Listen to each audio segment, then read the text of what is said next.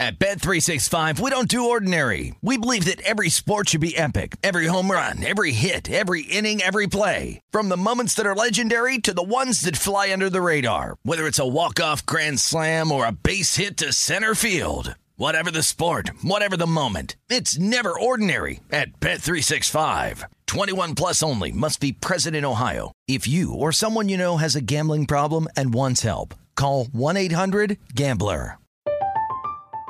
I'm Katya Adler, host of The Global Story. Over the last 25 years, I've covered conflicts in the Middle East, political and economic crises in Europe, drug cartels in Mexico. Now I'm covering the stories behind the news all over the world in conversation with those who break it. Join me Monday to Friday to find out what's happening, why, and what it all means. Follow The Global Story from the BBC wherever you listen to podcasts. When you buy Kroger brand products, you feel like you're winning. That's because they offer proven quality at lower than low prices. In fact, we guarantee that you and your family will love how Kroger brand products taste, or you get your money back.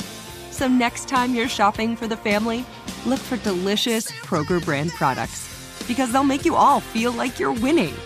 Shop now, in-store, or online. Kroger, fresh for everyone. With the Lucky Land Slots, you can get lucky just about anywhere. This is your captain speaking. We've got clear runway and the weather's fine, but we're just going to circle up here a while and get lucky. No, nothing like that. It's just these cash prizes add up quick. So I suggest you sit back, keep your tray table upright, and start getting lucky. Play for free at LuckyLandSlots.com. Are you feeling lucky? No purchase necessary. Void where prohibited by law. 18 plus terms and conditions apply. See website for details. This is the Chicago City Cast with Danny Burke, presented by BetRivers. Okay, welcome to it, ladies and gentlemen. Time to start off another Friday edition of the Chicago City Cast, presented by BetRivers. Danny Burke, your host here as always. Thank you for being with me.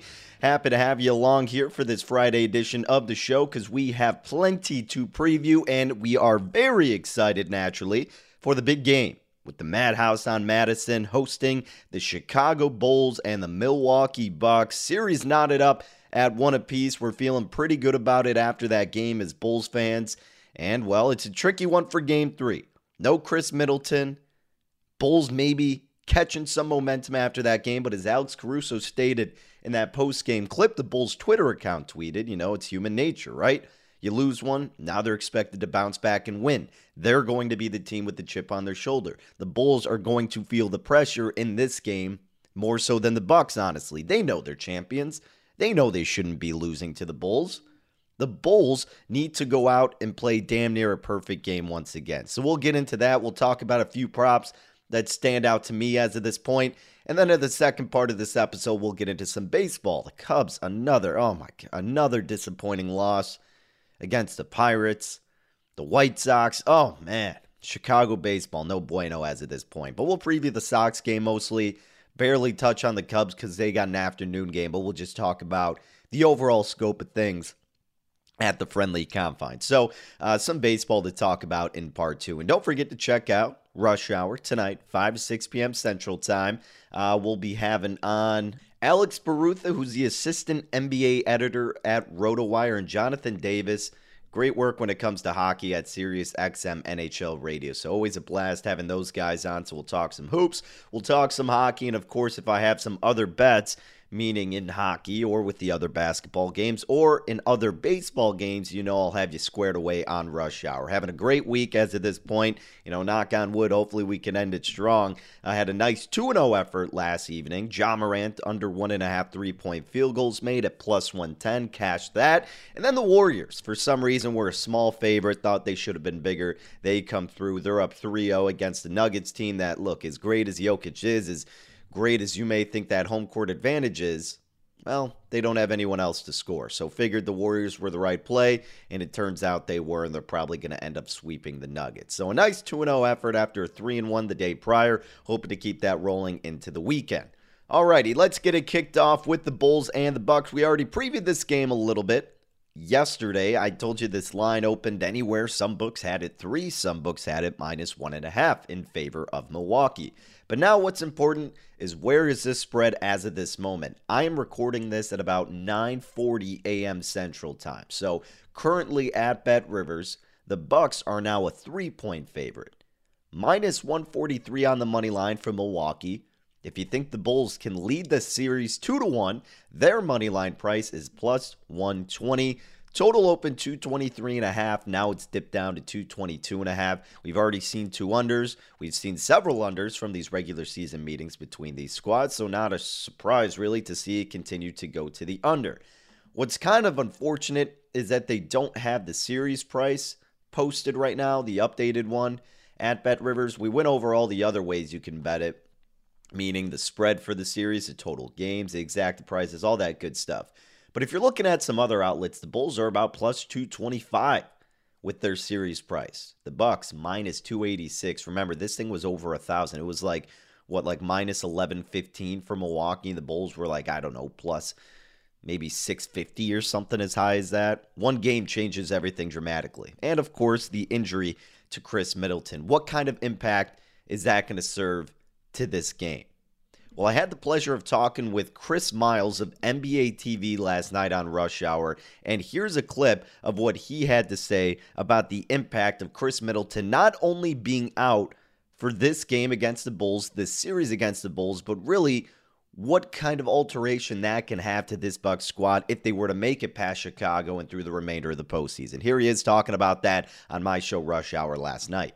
Well, I'll tell you this much. Khris Middleton, he struggled to find his rhythm in the first game and halfway through the second game. But he was the catalyst that looked like he was going to lead the comeback for the Bucks in game 2. He had 13 points in the second quarter. And Middleton is that microwave kind of player. If you remember their finals run last year, he had multiple 20-point quarters. And it really propelled the Bucks when their offense would struggle a bit. I mean, you look at this game 2 loss to the Chicago Bulls. Giannis, 33, 18-9 in a losing effort. Jrue Holiday, 15-5-5, an excellent defense on DeMar DeRozan at times, slowing him down when he looked like he was unstoppable. Without Khris Middleton, at times this offense is going to struggle. The combination of Grayson Allen and the other shooter they have out there, Pat Connaughton, they were 2 for 10 from the field. So those two guys are going to need to step up if the Bucks are going to be able to, one, win this series and hold their weight when Khris Middleton is out. Yeah, and really that's been the difference a lot of times when these two teams have squared off, Chris. I've been critical of the Bulls like many others because they don't really have a lot of role players who can step up and knock down those open shots, it seemed, like Milwaukee's had so often. But you saw the Bulls and their key players hitting the shots last night when it mattered. Now the question is, can they keep doing it for the remainder of the series? And like you said, can the Bucks fill the void of Khris Middleton, who, like you also said, and I think you're right, if he doesn't get injured, we're probably having a different conversation here about what concluded throughout game 2. So it's going to be interesting to see what that dynamic is going to persist of between the Bucks and the Bulls. But I mean, Chris, if you're looking at the remainder of this series, I guess we'll have to wait to see what this Bucks team looks like without him. But if I gave you, say, $100 right now, who are you putting your money on to win this series as of this point? Looking at this series correct score, I would go Bucks to win 4-2 at +275. I think the Bulls are absolutely going to get another game. But man, Vooch made 4 threes. Zach LaVine was very, very efficient, 7 for 13 from the field. And DeMar DeRozan, that's his first 40-point playoff game. That's what the Bulls needed. And Khris Middleton and Bobby Portis both out in the game for the Bulls to come out on top. I mean, that was a near perfect game. And Alex Caruso, 10 assists, 9 points, 2 steals, offensive rebound at the end of the game was just incredible. All of those things had to come together where I don't know if the Bucks played their best game. Like I just said, Connaughton and Allen, 2 for 10 from the field. I think they're going to shoot better than that. So I would go 4-2, Bucks win the series. All right. That was it. Chris Miles of NBA TV, at Chris Miles TV, where you can follow him on Twitter. What do you think? Do you agree with what he's saying? The Bulls did pretty much play a perfect game. The Bucks, well, I thought in game 1, with their turnovers, that was almost an aberration. But in game 2, they also did very similar mistakes, right? They committed those turnovers on a consistent basis. Now, I believe, like we were saying yesterday, the Bulls actually ended up with more. But the point is, Milwaukee, a championship team with that type of roster, they typically don't commit those egregious errors. And the Bulls took advantage of it, unlike in game 1. In the second half, they did take advantage of it. And are you going to get Vooch to knock down at least 3 triples? Had 4 in game 2, like Chris said. You need that. You need LaVine to be as efficient as he was, potentially more so. You need him to be more aggressive, especially in the fourth. And yeah, DeRozan scored a 40-piece. Of course, that's tremendous. And, well, honestly, you damn near might need that in every game, at least about 30+. But can he get Kobe White to step up this game? And on the side of Milwaukee, like Chris Miles was saying, how often can you expect Pat Connaughton and Grayson Allen not to knock down their shots? Like, Grayson Allen is the Bulls' enemy now. We know that because of the Caruso incident. But he's also been a lot better scorer, especially against the Bulls. He's going to end up being the Bull killer. But oddly enough, yeah, he had a poor game in game 2. Does that happen again? Does that happen and persist with Pat Connaughton? And now with Chris Middleton out, what does that mean? Because now you got to have those guys step up even more so. You would think that's a benefit for the Bulls in the sense that they could focus their defensive efforts in specific areas more so. Like, for example, Jrue Holiday is going to have to be number 2 or 3, depending on what Brook Lopez and his efforts going to look like. But then at that point, Wesley Matthews. And then you get Grayson Allen, and then you get Connaughton. So how are the Bulls going to close out, and how can they rotate? They made very good adjustments in the second half of that first game, and then really the entire game for game 2. So can they keep that up? Can they keep their energy up? Again, that's the difference. Like, the Bulls are really only having a 6-man rotation at best at this point. And I know they get Tristan Thompson and Derrick Jones Jr. They'll get Javonte Green and Kobe White in there and Ayo for a little bit, but really it's not that deep of a rotation, and they're doing it the way they should. You got to keep your core guys out there in the playoffs right now. But it's tiring trying to limit Giannis in that whole Bucks offense that anyone can score. You don't have as lethal weapons as the Bucks do. That's why it was a blessing that they missed a lot of open shots. Not sure that's going to continue on. That's why the Bulls have to continue to make their uncontested shots themselves. Grab the loose rebounds. Don't let the Bucks get them off the free throws especially. And don't get caught off guard because Middleton's out. You're thinking, all right, it's kind of a pass for us. Nah. You still got to go balls to the wall. We talk about the fallen star fallacy. That could absolutely be in play with Milwaukee here, and it wouldn't shock me if they win this game. I'm not going to bet it. I'm just going to sit back and enjoy it and hopefully see a Bulls dub. And maybe cash a player prop or two if we end up getting into it. Well, I will get into it here on the show, but in terms of officially playing them. But Chris Miles made a great point. He's right. The Bulls have to play flawlessly. And really, that's what people were saying coming into this series. The Hail Mary effort for the Bulls, if it was going to come through, it was going to be because the Bucks suffered an injury of some sort, and the Bulls pretty much had to shoot lights out from all their top guys. Well, they shot lights out in game 2, and, well, you missed Chris Middleton, and you're going to. And we're forgetting, too, that Bobby Portis missed the majority of the game, who is also going to be a Bulls killer. Especially maybe back at the UC, taunting everyone. Not that he has ill will. Maybe he does. Who knows? You get my point. Bobby Portis playing is going to make a big difference. Who would have thought we'd be saying that 4 years ago? Jeez. Good for him, but man. Chris is right. Again, if Bobby didn't get injured, if Middleton didn't get injured, are we even talking about the Bulls being tied up with the Bucks at 1-1? And it's ifs and buts. I get it. It's BS. The Bulls are missing Lonzo Ball. We could play this excuse game back and forth. Absolutely. I'm just saying. Don't get incredibly overexcited about that win. Be happy about it. Be proud about it. But I just don't want to see us Bulls fans get our hearts broken, man. You got to realize who you're going up against, and one game doesn't change everything. Or maybe it does. Depends what happens tonight. Could go either way. Wouldn't be shocked. Seriously.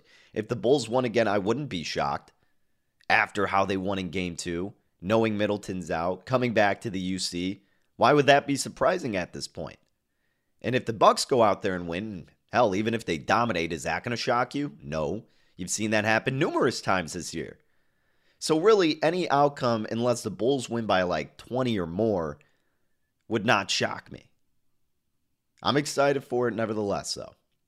Can't wait. Well, unfortunately, I'll be on a flight. I got a wedding out in Houston this weekend, so I'm going to see if I could get some Wi-Fi on the flight or get a hold of the game somehow. Otherwise, you guys should be tweeting at me at DannyBurke5 and let me know what I should be bitching about or looking to be complaining about or celebrating if everything's going according to plan. But yeah, feel free to let me know. I need the updates.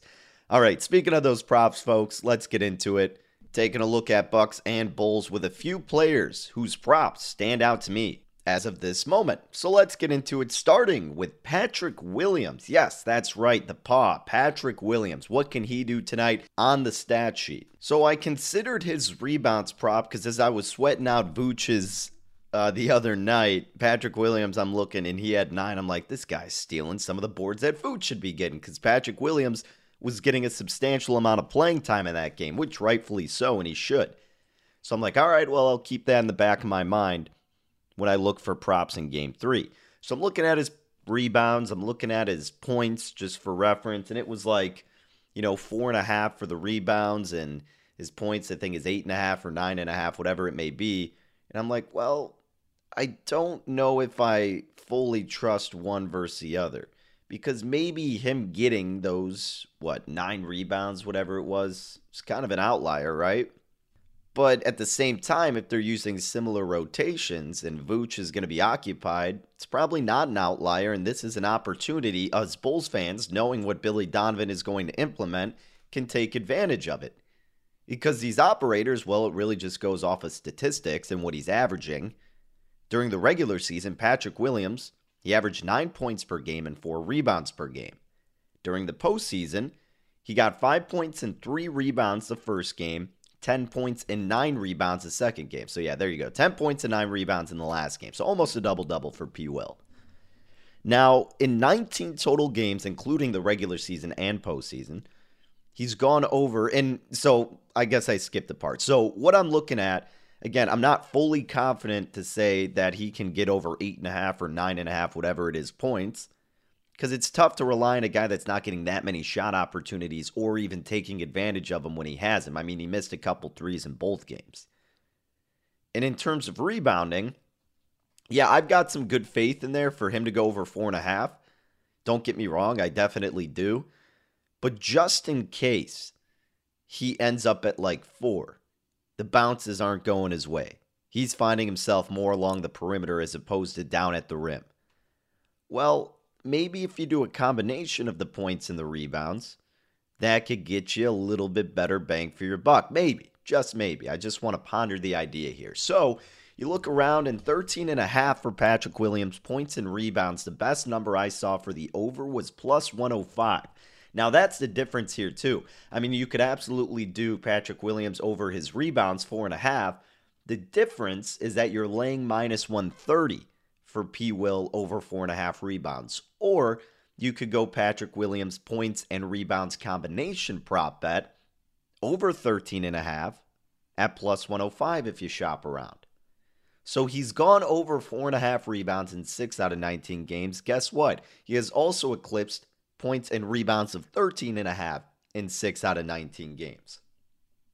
And you're getting plus money for this category, remember, as opposed to laying minus $130 with just the rebounds. Now, I don't have a problem doing just the rebounds, but if you don't want to lay minus 130, well, maybe look for some plus money. Well, can you rely on Patrick Williams to score against Milwaukee specifically? Well, Patrick Williams has actually gone up against the Bucks 4 times this year. And versus Milwaukee, counting both regular season and playoff games, he's averaging about 10 points per game and 5.5 rebounds per game. And he's gone over 13.5 points and rebounds in 2 out of 4 games. Got 6 points and 4 rebounds one game.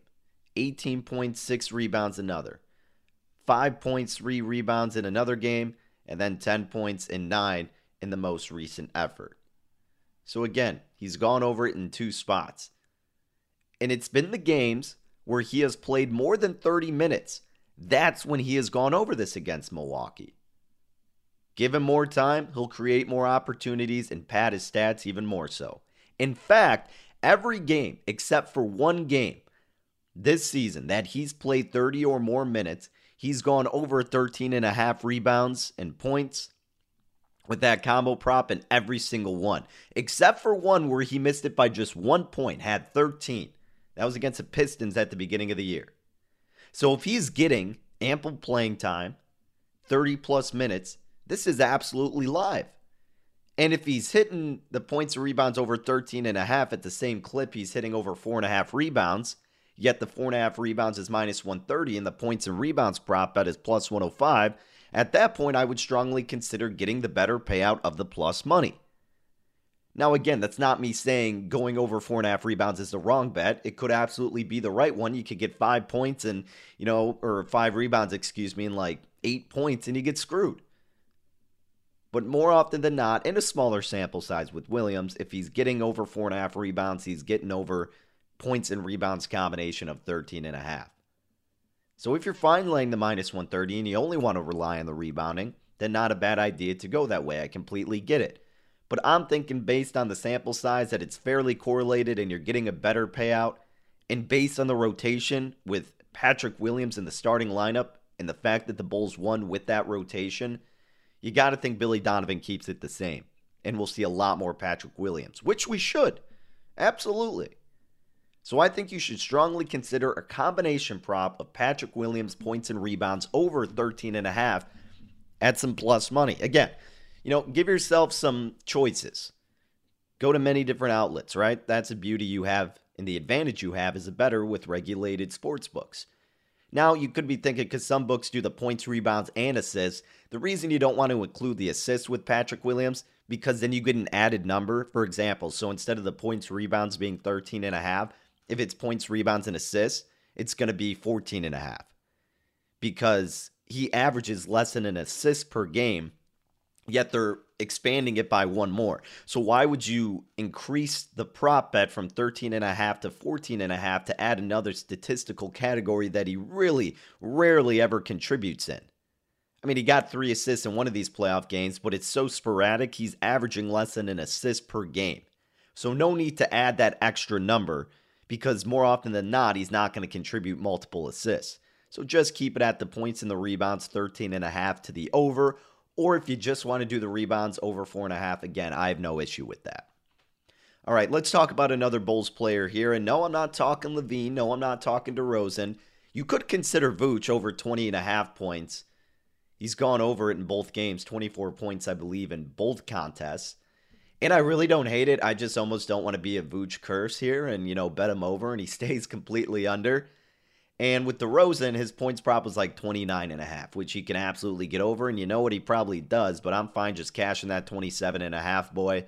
Chilling for now. We'll see what they look like at home after the win. That's what's strange. Not that you can't rely on the Bulls' top guys who've been doing it consistently, but how do they respond? Are they still going to knock down these shots? Are they still going to be competing with the Bucks in this Game 3 environment that is unknown to a lot of these guys? The whole playoffs was unknown to a majority of this team. How do they go out and respond? That's a big question. Well, one guy who we know who we can bank on responding is Alex Caruso. And what was fascinating, well, one of the many fascinating things that Caruso had out on the floor was his ability to facilitate the ball and dishing out dimes, man. He had some fantastic passes out there. I mean, just really great looks from Caruso. Not your standard point guard, but he did the role very well. So his assist prop is at 4.5. Over plus 110 is the best juice I saw, or the best value rather, but it did have the highest juice, under being minus 140. Now, Caruso during the regular season averaged 4 assists per game. Remember, his prop is at 4.5. Now, including the playoffs, he's played in 43 games and he's only gotten more than 4.5 assists, in 17 out of 43 games. But let's look a little bit more narrowly. What about versus Milwaukee? Well, he's been in 5 games versus Milwaukee, and against the Bucks, he's averaging 6 assists per game and has gone over 4.5 assists against Milwaukee in 3 out of 5 games. Now, also, he got 4 assists in the first game they played where he got injured and was taken out. So if he wasn't injured by Grayson Allen, who knows? He could have gotten one more And then we'd be having a conversation of him getting more than 4.5 assists against the Bucks in 4 out of 5 games. We talk about rotations. We talk about how the lineup's looking different and how we can take advantage of it from a prop standpoint.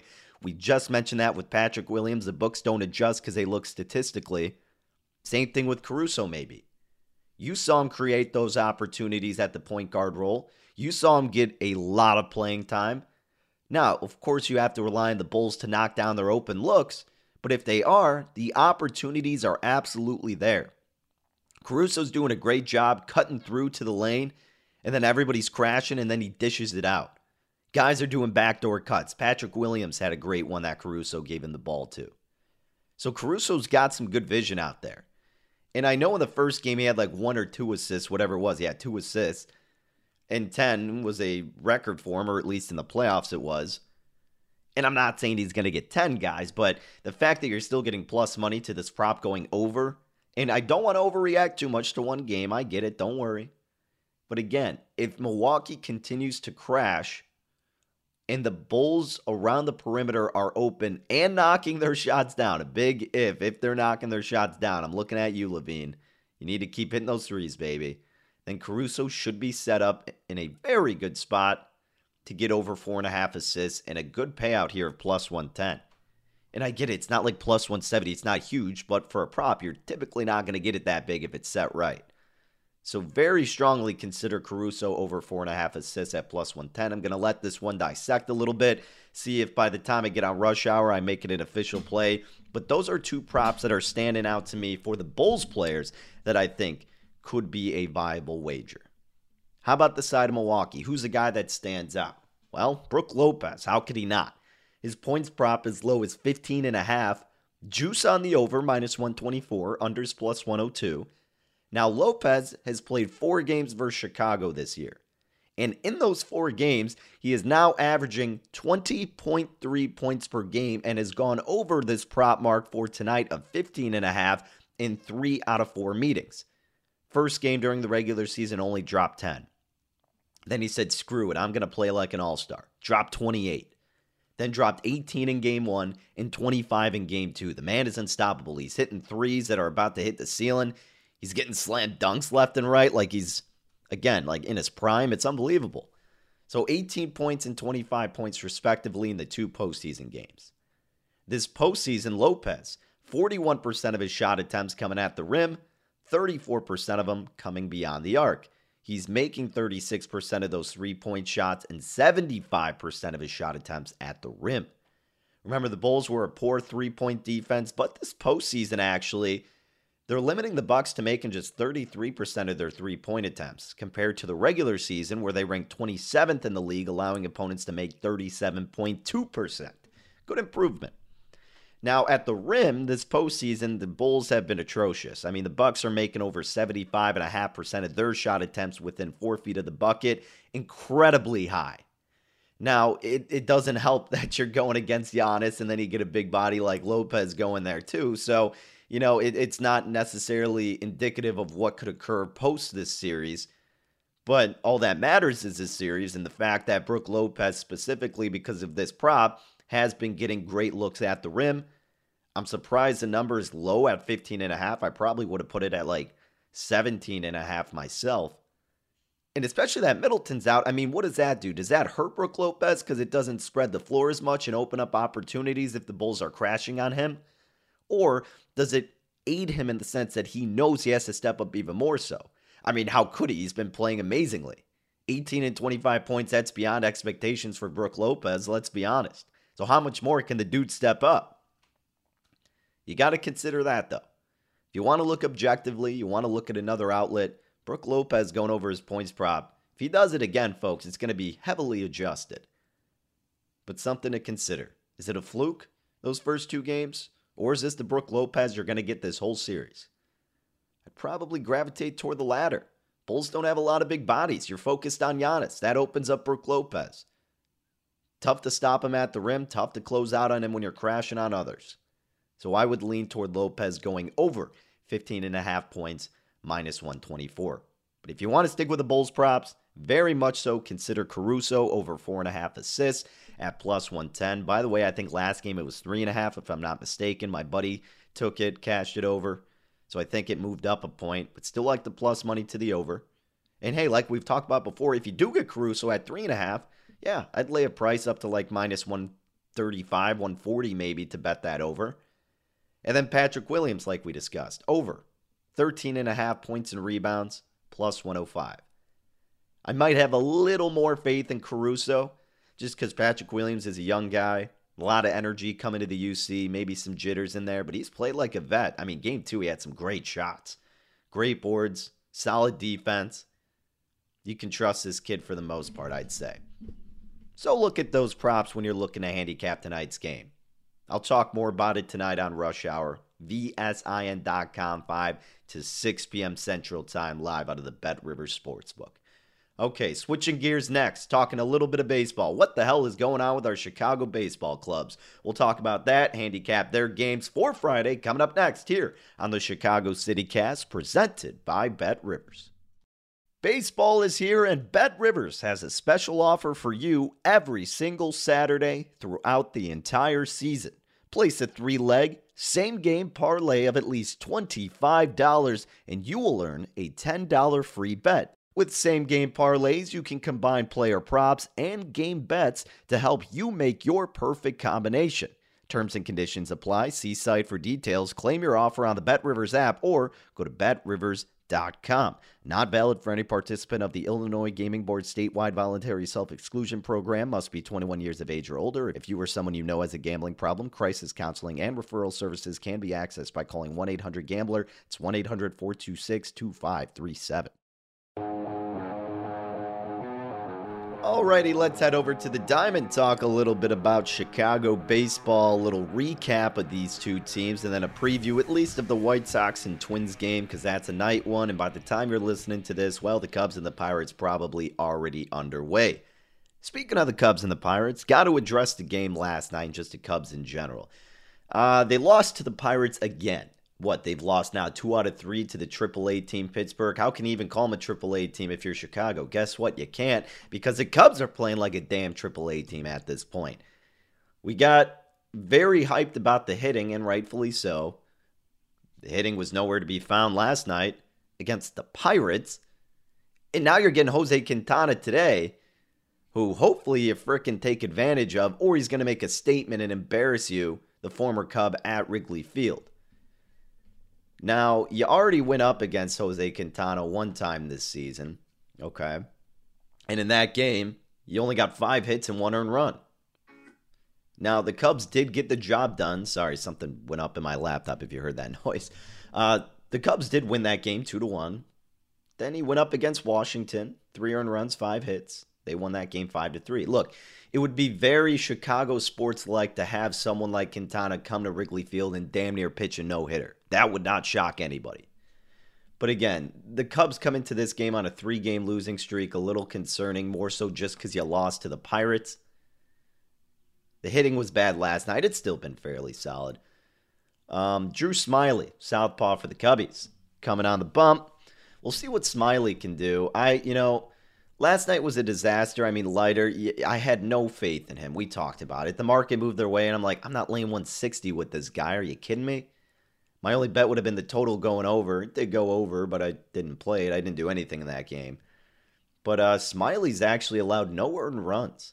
4 hits against the Rockies, 3 against Pittsburgh. Trust Smyly a little bit if you want. They're up to like minus 175 or so. The movement's gone their way. You got to think they're due for a win here. Again, like I say, if you don't want to lay that much, look for the run line. But if you do want to bet this game, despite it being the Jose Quintana revenge game maybe, I do think the Cubs will take advantage here. I was actually at that game last night. Got in after work, coming from Rivers. Got in for the 3rd inning or so, met with all my friends in the bleachers. Big fight out in left center. Not great to see that in the friendly confines. It was fun, though, because the security guard ran out to get a shoe on the field. Everyone's going nuts. And then people are trying to start the wave. Like, what the hell are we doing? That's why the Cubs lost.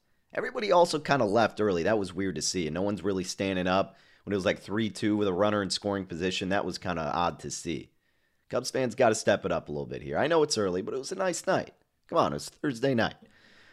Suzuki had a rough game, man. That was tough to see. He didn't get a hit when we had a guy on third with 2 outs, struck out. I think he had a couple strikeouts last night. Look, it's baseball. You're going to have a regression every now and then. But yeah, the hitting was just terrible last night. Need a bounce back from the Cubbies today. Speaking of terrible, how about the White Sox? Good Lord. Getting swept by the Guardians? A division opponent and one that's supposed to stink at that? Oof. My Sox friends, what the hell is going on here? I get it, we're not panicking, but man, no bueno. And now you're going to Minnesota, a team that, they probably do typically well against you, if I recall correctly. It opened pretty much a pick'em. But right now at BetRivers, the odds we're seeing for the White Sox and the Twins has Chicago minus 109, Minnesota minus 108. So again, pretty much a pick'em. If you want to go the run line with Chicago, it's plus 155 to lay it. If you want to take the run in the hook with Minnesota, you're laying minus 186. Total open 8. This is dipped down to 7 in the hook, minus 109 on the juice each way. So the White Sox got swept in 3 games at Cleveland. They're now on a 4-game losing streak. The Twins coming off a 1-0 win at Kansas City yesterday. You're getting Michael Kopech, the righty, starting for Chicago. In 2 games started, he's gone 9 innings pitched, allowed just 3 hits, 2 earned runs, and 8 strikeouts. A 1 ERA flat, a 0.78 whip, but a very concerning xFIP of 4.99. That's more the true indication of what you should expect based on how these pitches and contact of the pitches have gone down. And also what's concerning, folks, he's got a 23.8% ground ball rate. Remember, we want that typically above 40%. So that's very concerning. Not a lot of grounders from Kopech. Is he getting strikeouts? Yes. Deep fly balls? Yeah, a few when I was at the game on Saturday. So maybe err on the side of caution with Kopech, just a tad bit, especially with the slumping White Sox team and going on the road against the Twins. Now, speaking of against the Twins, he went 4 games against Minnesota last year. Remember, he was in relief, so he didn't start any. Had 5 innings pitched, allowed 3 hits, 1 earned run, 4 strikeouts, 1.80 ERA. Twins had a 176 batting average against Kopech. Again, didn't start any of those games. A man who is familiar in the starting role is Bailey Ober.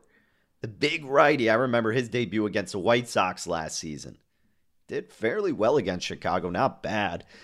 This season, he's pitched 2 games. He's 1-1, 11 innings pitched, 8 hits, 4 earned runs, 7 strikeouts, 205 opponent batting average this season.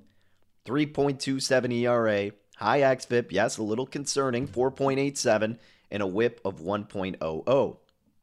Also, what's not good for Ober, his ground ball percentage, even worse than Kopech, 17.6%. Yikes. Could see some homers today. That is, if the offenses decide to hit. Now, this season, Ober actually gave up 4 earned runs in his 2022 debut versus the Mariners, but then he bounced back more recently, going 6 innings pitched, scoreless against the Red Sox. So really good bounce back. Now, against the White Sox, Ober, most familiar opponent, pitched 5 games against them, accumulated a record of 1-1, an ERA of 4.76, 22.2 innings pitched, allowed 22 hits, 12 earned runs, 6 of them homers, 8 walks, 24 strikeouts. Opponent batting average, meaning the White Sox had a batting average against Ober of 244. Oddly enough, the Twins won every home game he started versus the Sox, and conversely lost every road game that Ober started against the Sox. So at Guaranteed Rate Field, if Bailey Ober was starting, the Sox got the best of him.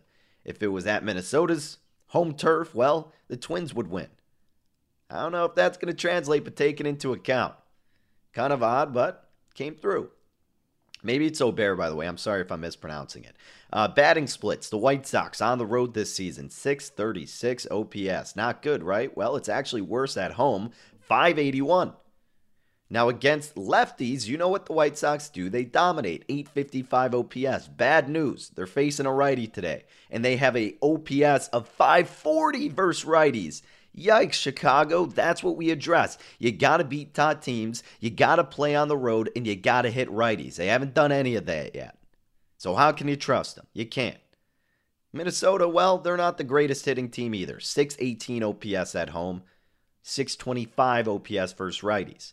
Not great. Plus, Minnesota's bullpen is a little concerning with an ERA of 4.67.